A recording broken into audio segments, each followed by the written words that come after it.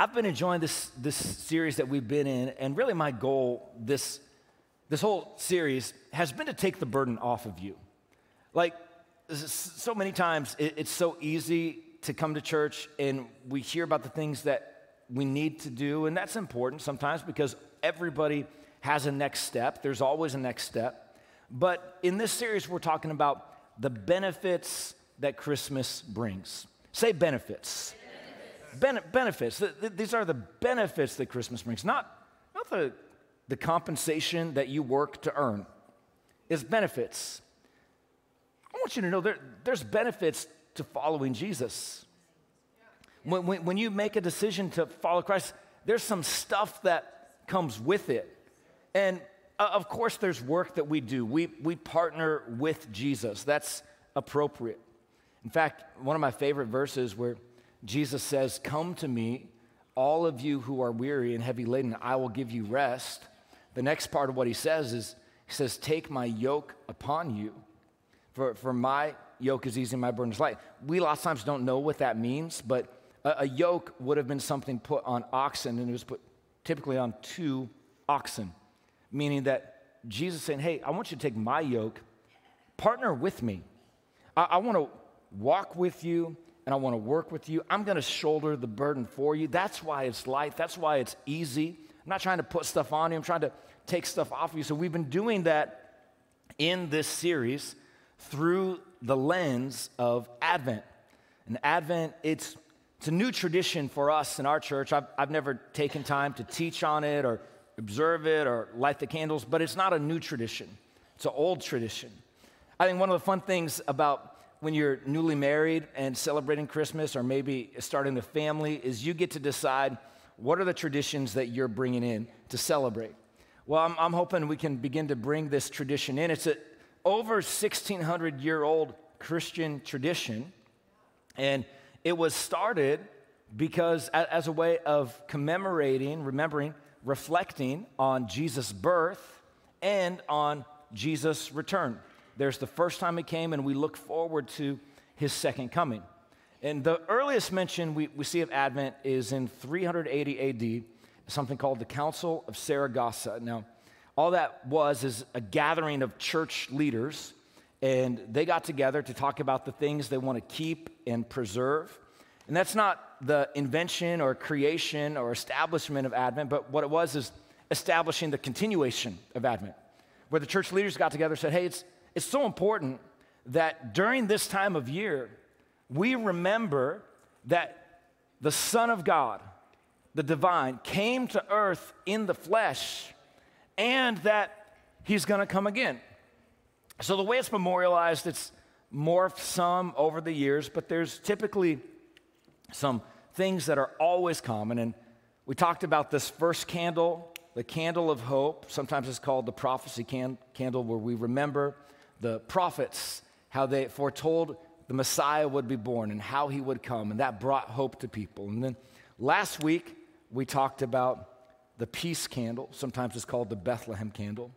And then the next candle that we're going to talk about today is the candle of joy. Sometimes it's called the shepherd candle, calling to mind how the shepherds had the angels announce to them the birth of the Messiah, and it caused them great joy.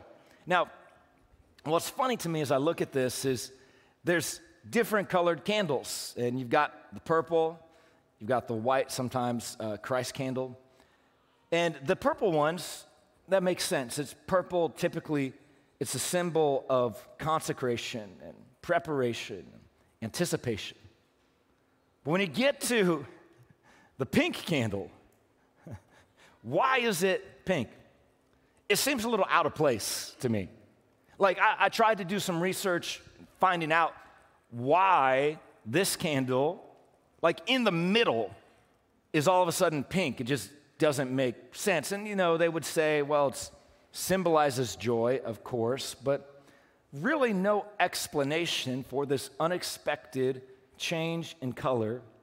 And if you're like me, maybe it makes a little sense that it's out of place, because honestly, I feel a little out of place talking about this purpose of joy. And the shepherds are sometimes the least likely people you would think to have a part in this message. So I want us to look together in Luke chapter 2. This is the quintessential Christmas story, starting in verse 8, as we learn about the joy candle. It says, "And there were shepherds living out in the fields nearby, keeping watch over their flocks at night.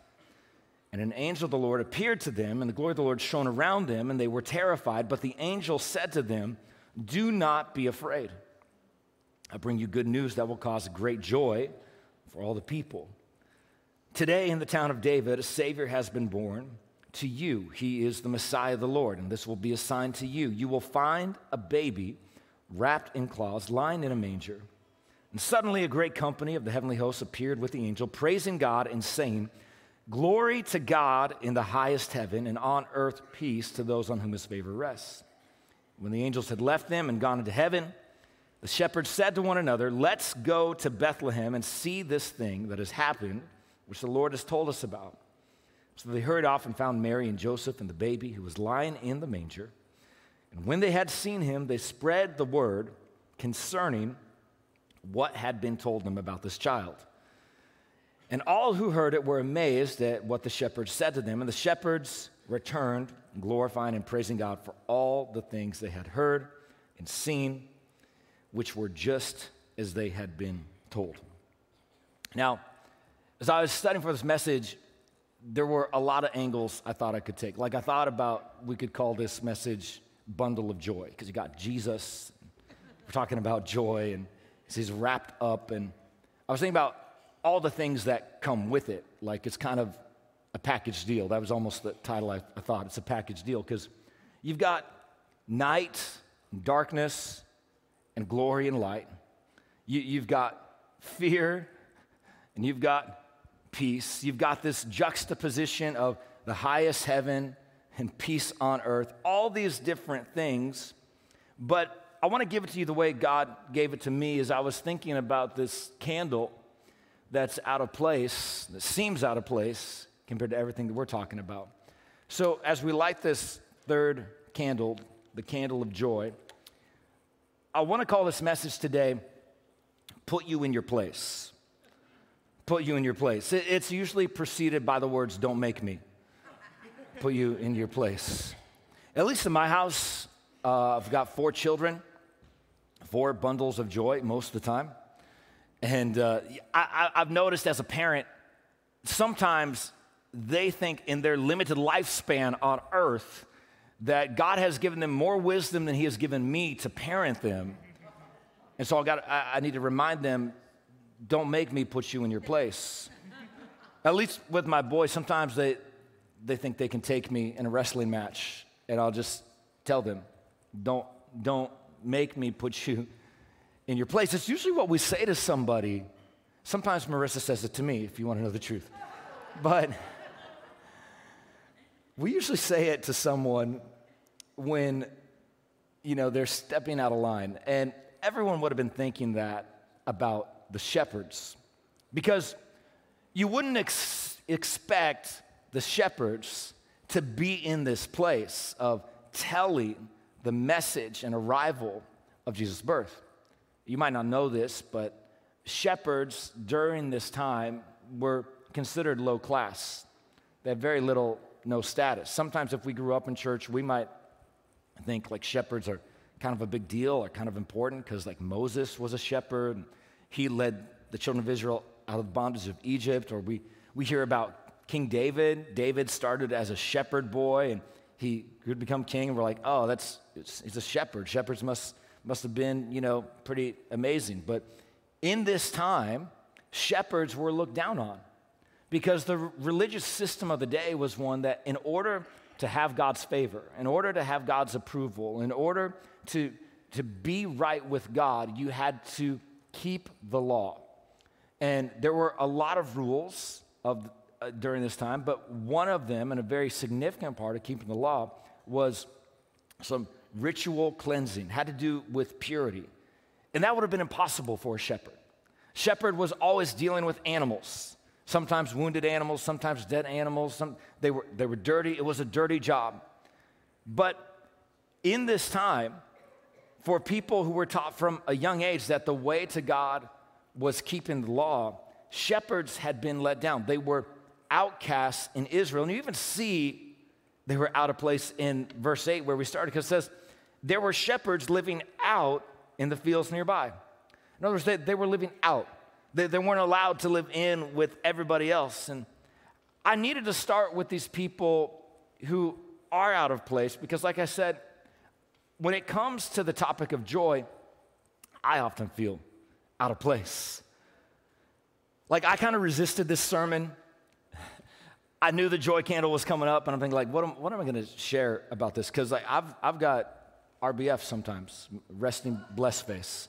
What'd you think I was talking? My resting Bible face. And it's just like, I don't like a lot of the sermons I hear about joy. Like, it always kind of comes off cliche. You hear things, and I'm sure I've said it, like happiness is based on happenings, but joy is found in Jesus. Okay, well, that's good, but life kind of sucks for me right now. How am I supposed to find joy? Well, happiness is, external, and joy is internal. So I'm supposed to be okay with everything that's going on. And it's not that that's wrong. Like, I'm for anything that helps people grab hold of a truth and live it out. But sometimes it seems so shallow, and especially, just talking about happiness in general. I've noticed there's almost like two ditches we fall into whenever we start talking about joy, or I hear sermons on joy. Like, one of the ditches that I hear, it's almost like preachers come across like, God doesn't care about your happiness. And I've heard that. I probably said it. Like, God doesn't care about your happiness. He cares about your holiness. Okay, I get it. That makes sense. But I would just like to submit to you that part of the reason God cares about our holiness more than our happiness is because he knows that anything that doesn't contribute to our holiness ultimately doesn't contribute to our happiness. The things that really make you happy are the things that also make you holy. And we can run in a ditch with that, and the truth is, you look at Scripture has a lot to say about happiness. I think of so many Scriptures how it talks about how every good gift comes down from our Father in heaven. How God, 1 Timothy 6:17 says, God gives us richly all things to enjoy. It says this in Matthew 7, how if you, being evil, know how to give good gifts to your children, how much more your Father, how much more will he give good things to you? In the parable of the talents, Jesus is telling this parable. He says, well done, good and faithful servant. Enter into your master's happiness. There's Psalm 144 talks about happy is the one whose God is the Lord.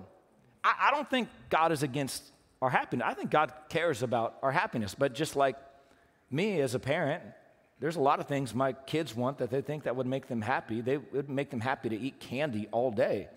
But ultimately, that's not going to be good for them. Well, the same thing is with God. So when he cares about our holiness, I would say by extension, he cares about our happiness. That's one ditch. The other ditch we can fall into, though, is where we esteem joy to this point that we kind of have this negative connotation for all the other emotions. Like joy is the ultimate, and other emotions that are not of joy are not good. We give them this bad connotation. And one thing that's really helped me over the years is just to recognize that there's not good emotions and bad emotions. It's not like there's good feelings and bad feelings. There's just feelings. God gave you all of them. He created you with them. And what I would tell you is anytime we are controlled by our feelings, anytime we are driven by our feelings, that's never helpful. There's times that some feelings are more helpful than others, but I'm just trying to help you see it's not that feelings and emotions are positive and like joy is good and fear is bad. No, they're neutral. They tell us something, and it really depends on the context. So like anger, anger can create hostility, but it can also cause you to right or wrong. Fear can trap you and limit you and keep you stuck, but it can also protect you. It's called wisdom. Sadness can hurt and be painful, but also it can move you to meet a need. We call it compassion. Happiness, it's a great thing. But if you just pursue happiness as your ultimate goal, well, it'll ultimately lead to an unfulfilled, unfruitful life. And I say that because you need to understand that happiness and joy, even though happiness seems shallow, happiness and joy are really interchangeable in Scripture. All throughout the Bible, the same word is translated both ways. And I know sometimes we have this low view of happiness and this high view of joy, but even joy, something that we're talking about, I mean, if that is your sole filter, it is not always going to lead you to a good place. Like, I remember a few years back, there was this trending Maria Kondo Netflix thing, and the whole question you were supposed to ask about organizing your life is, does this spark joy in you? And so you're like, my husband does not spark joy in me. I'm throwing him out with everything else. But that's my challenge when we talk about joy.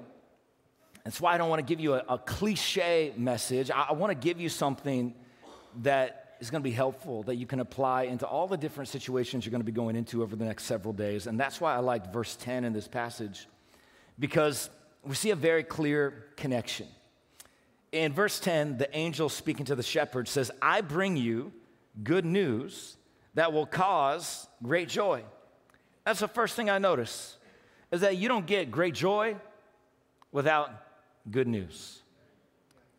How many of you like good news? Okay, we'll try again. How many of you like good news? It's like, okay, we're getting a little better.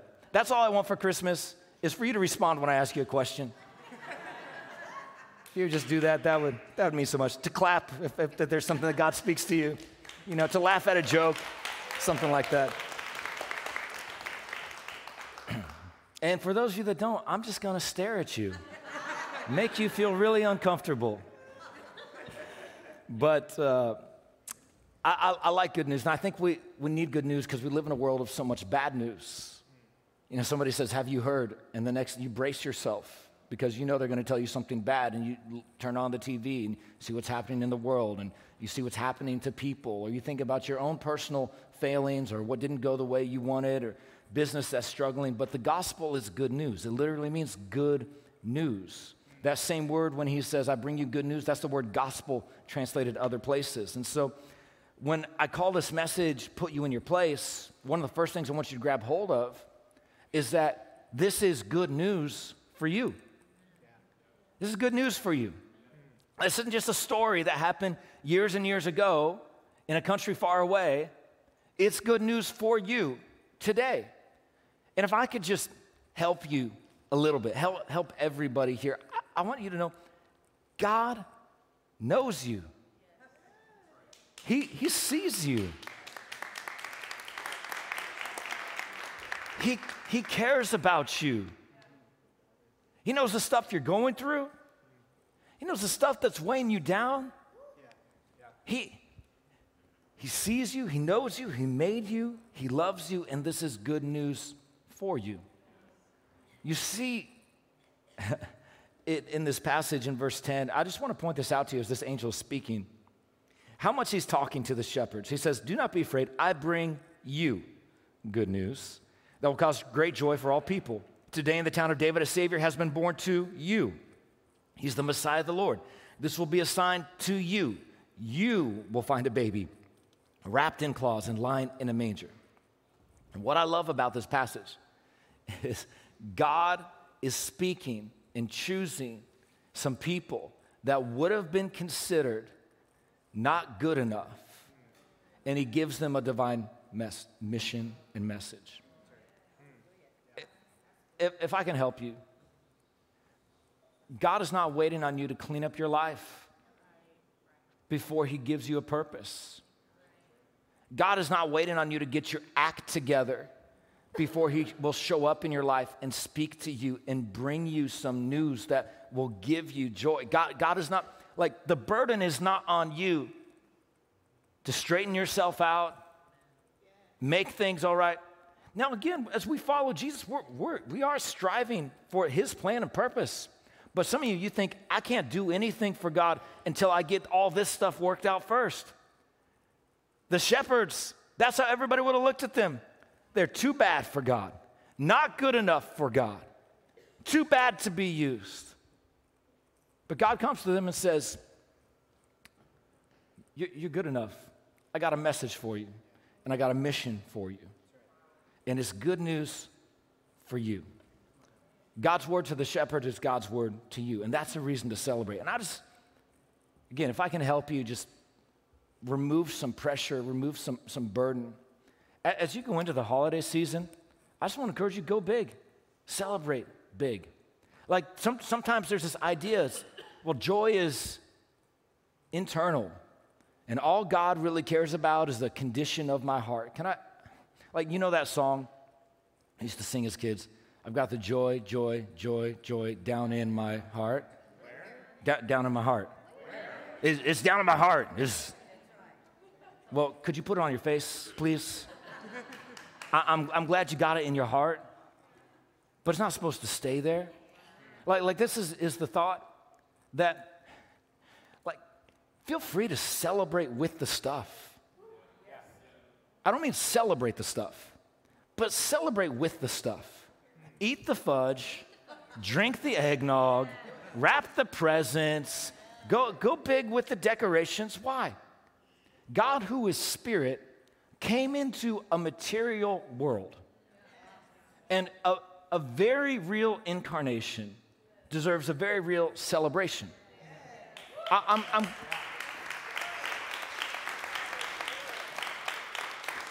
I'm glad you got joy in your heart, but it doesn't have to stay there. Let it come out in the way you celebrate. This is good news for you, so you can celebrate that. But it's not just good news for you, it's also good news for others. I don't know if you noticed, after the angels gave this message to the shepherds about what it meant for them, he wanted them to know what it meant for others. He says, don't be afraid, I bring you good news that will cause great joy for all the people. So it's good news for you, but it is not only for you. And this truth impacts all of our relationships. Like, if you just for a moment, those of you who have accepted Christ, those of you who are following Jesus, if you just think about what that means to you. What does that mean to you? We've been talking about hope and peace. Today we're talking about joy. You just take inventory of your life, of how God has been faithful to you, how he has strengthened you, how he has brought you into community, how he has given you purpose and vision for your life, how he has sustained you, how he has comforted you. What does that mean to you that you know Jesus? And as you think about that, I want you to take it one step further and think about who you know, who needs to know. Notice in verse 17 it says, when they had seen him, they spread the word concerning what had been told them about this child. They went and they were telling everybody. We have a saying around here, we say good news is meant to be shared. Like when something good happens to you, you don't keep that to yourself. Hey, Mom, I passed the test. Guess what? We're getting married. Guess what? We're pregnant. Guess what? I got the promotion. Hey, I graduated. I did. When there's good news, you share it. You got to check out this restaurant. It's amazing. All I would humbly ask you, God has been good to you. This is good news for you. Will you share it? Like just very practically, send somebody a YouTube link to one of the messages. Send somebody a link to one of the podcast messages. Invite somebody to sit with you. Our Christmas Eve services coming up. Maybe you know somebody certain. Invite them to the empty chair service. But bring somebody with you. Maybe what you want to do as we talk about sharing the good news, you just set a purpose in your heart that in the new year, you're going to gather your friends around you. You're going to begin to discuss the messages in a group, 2, 3, 4. We make it so easy for you to get your friends together. We put the notes, the questions. All you have to do, just meet them at your favorite coffee shop. Meet them at your favorite restaurant. Invite them over to your home. Just begin to discuss the messages once a week, every other week. But don't keep this good news to yourself. Share it with others. And here's the last one. It's good news for you. It's good news for others. It's also, this good news is about Jesus. It's the fact that Jesus is here. Notice in verse 11, it says, today in the town of David, a Savior has been born to you. He is the Messiah, the Lord. What does it mean that it's about Jesus? It means that he took the initiative. He came to us. He didn't wait for us to come to him. And it's funny because in the story, we read about how the shepherds had to go find Jesus. And so sometimes we use that language like, I found God. And we all know what everybody means when they say that. But really what Christmas tells us is God came to us. He made himself known. He announced himself to the shepherds. God is not hiding himself from you. He's not trying to be hard to find. Now, I don't know that the Jewish people would have felt that way when the angels showed up, because up until this point, for 400 years, they've been waiting for this. That's where we get the word Advent from.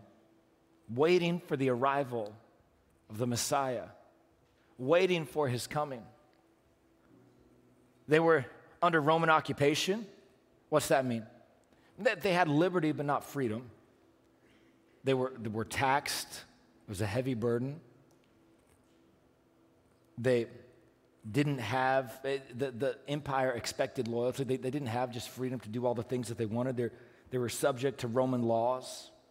Not exactly a cause for celebration.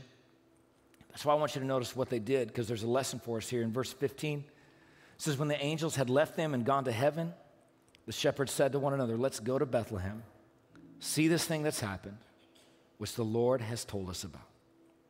So they hurried off, found Mary and Joseph and the baby who was lying in the manger. Here's what I noticed. That joy comes when I start moving towards what God has already done. See, the fact of the matter is, you can spend your whole life waiting for God to do something for you, or you can move toward what he's already told you.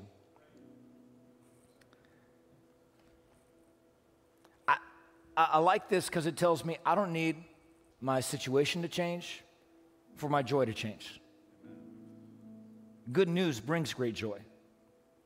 Not better circumstances bring great joy. Good news. The good news that's for you. The good news that's for others. The good news that's about Jesus. What's interesting is you look at what happens. Verse 20, it says, the shepherds returned, glorifying and praising God for all the things they had heard and seen, which were just as they had been told.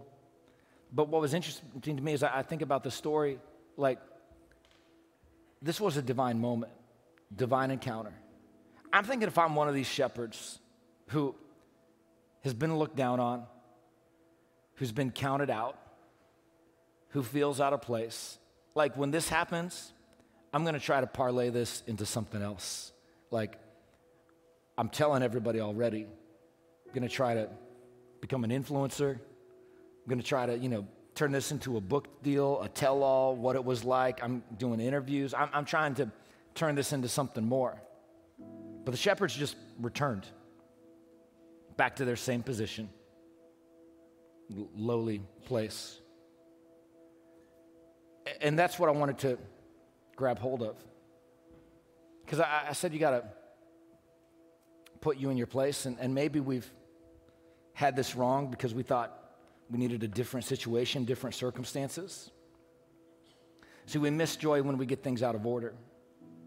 And instead of thinking, it's good news for you, it's good news for others, it's good news about Jesus, what if we put you in the right place? What if we say, okay, before I do anything, this is about Jesus. It's not that my stuff isn't important, but I'm going to lay that aside. I'm going to seek him. I'm going to seek Jesus. I mean, you think your stuff is important. For the shepherds, their flock was their livelihood, but they left that behind. We're going to seek Jesus. What do? Shared it with others. You got to begin to serve others. One of the keys to joy is to begin to serve others. It is a fact of life that the happiest people in life are the most helpful people in life. That's why when we talk about serving like serving in church. It's a key to joy. I would say for anybody who's not on a team, there's a team for you to find a place to greet somebody, to help behind the scenes, to help in front of the scenes. A key to joy is to help, is to serve. Paul put it this way in Philippians, considered the most joyous book in the Bible, the New Testament. He was in prison. He's writing to a church. Notice what he said in Philippians 2, verse 17. He said this: "My life is being poured out as a part of the sacrifice and service I offer to God for your faith. Yet I'm filled with joy, and I share that joy with all of you." Just notice, I offer to God, but it's for you. And because of that, I'm filled with joy. When we talk about serving, it's a key to joy. To be happy, you have to be helpful. The more unselfish you are, the more joy flows into your life.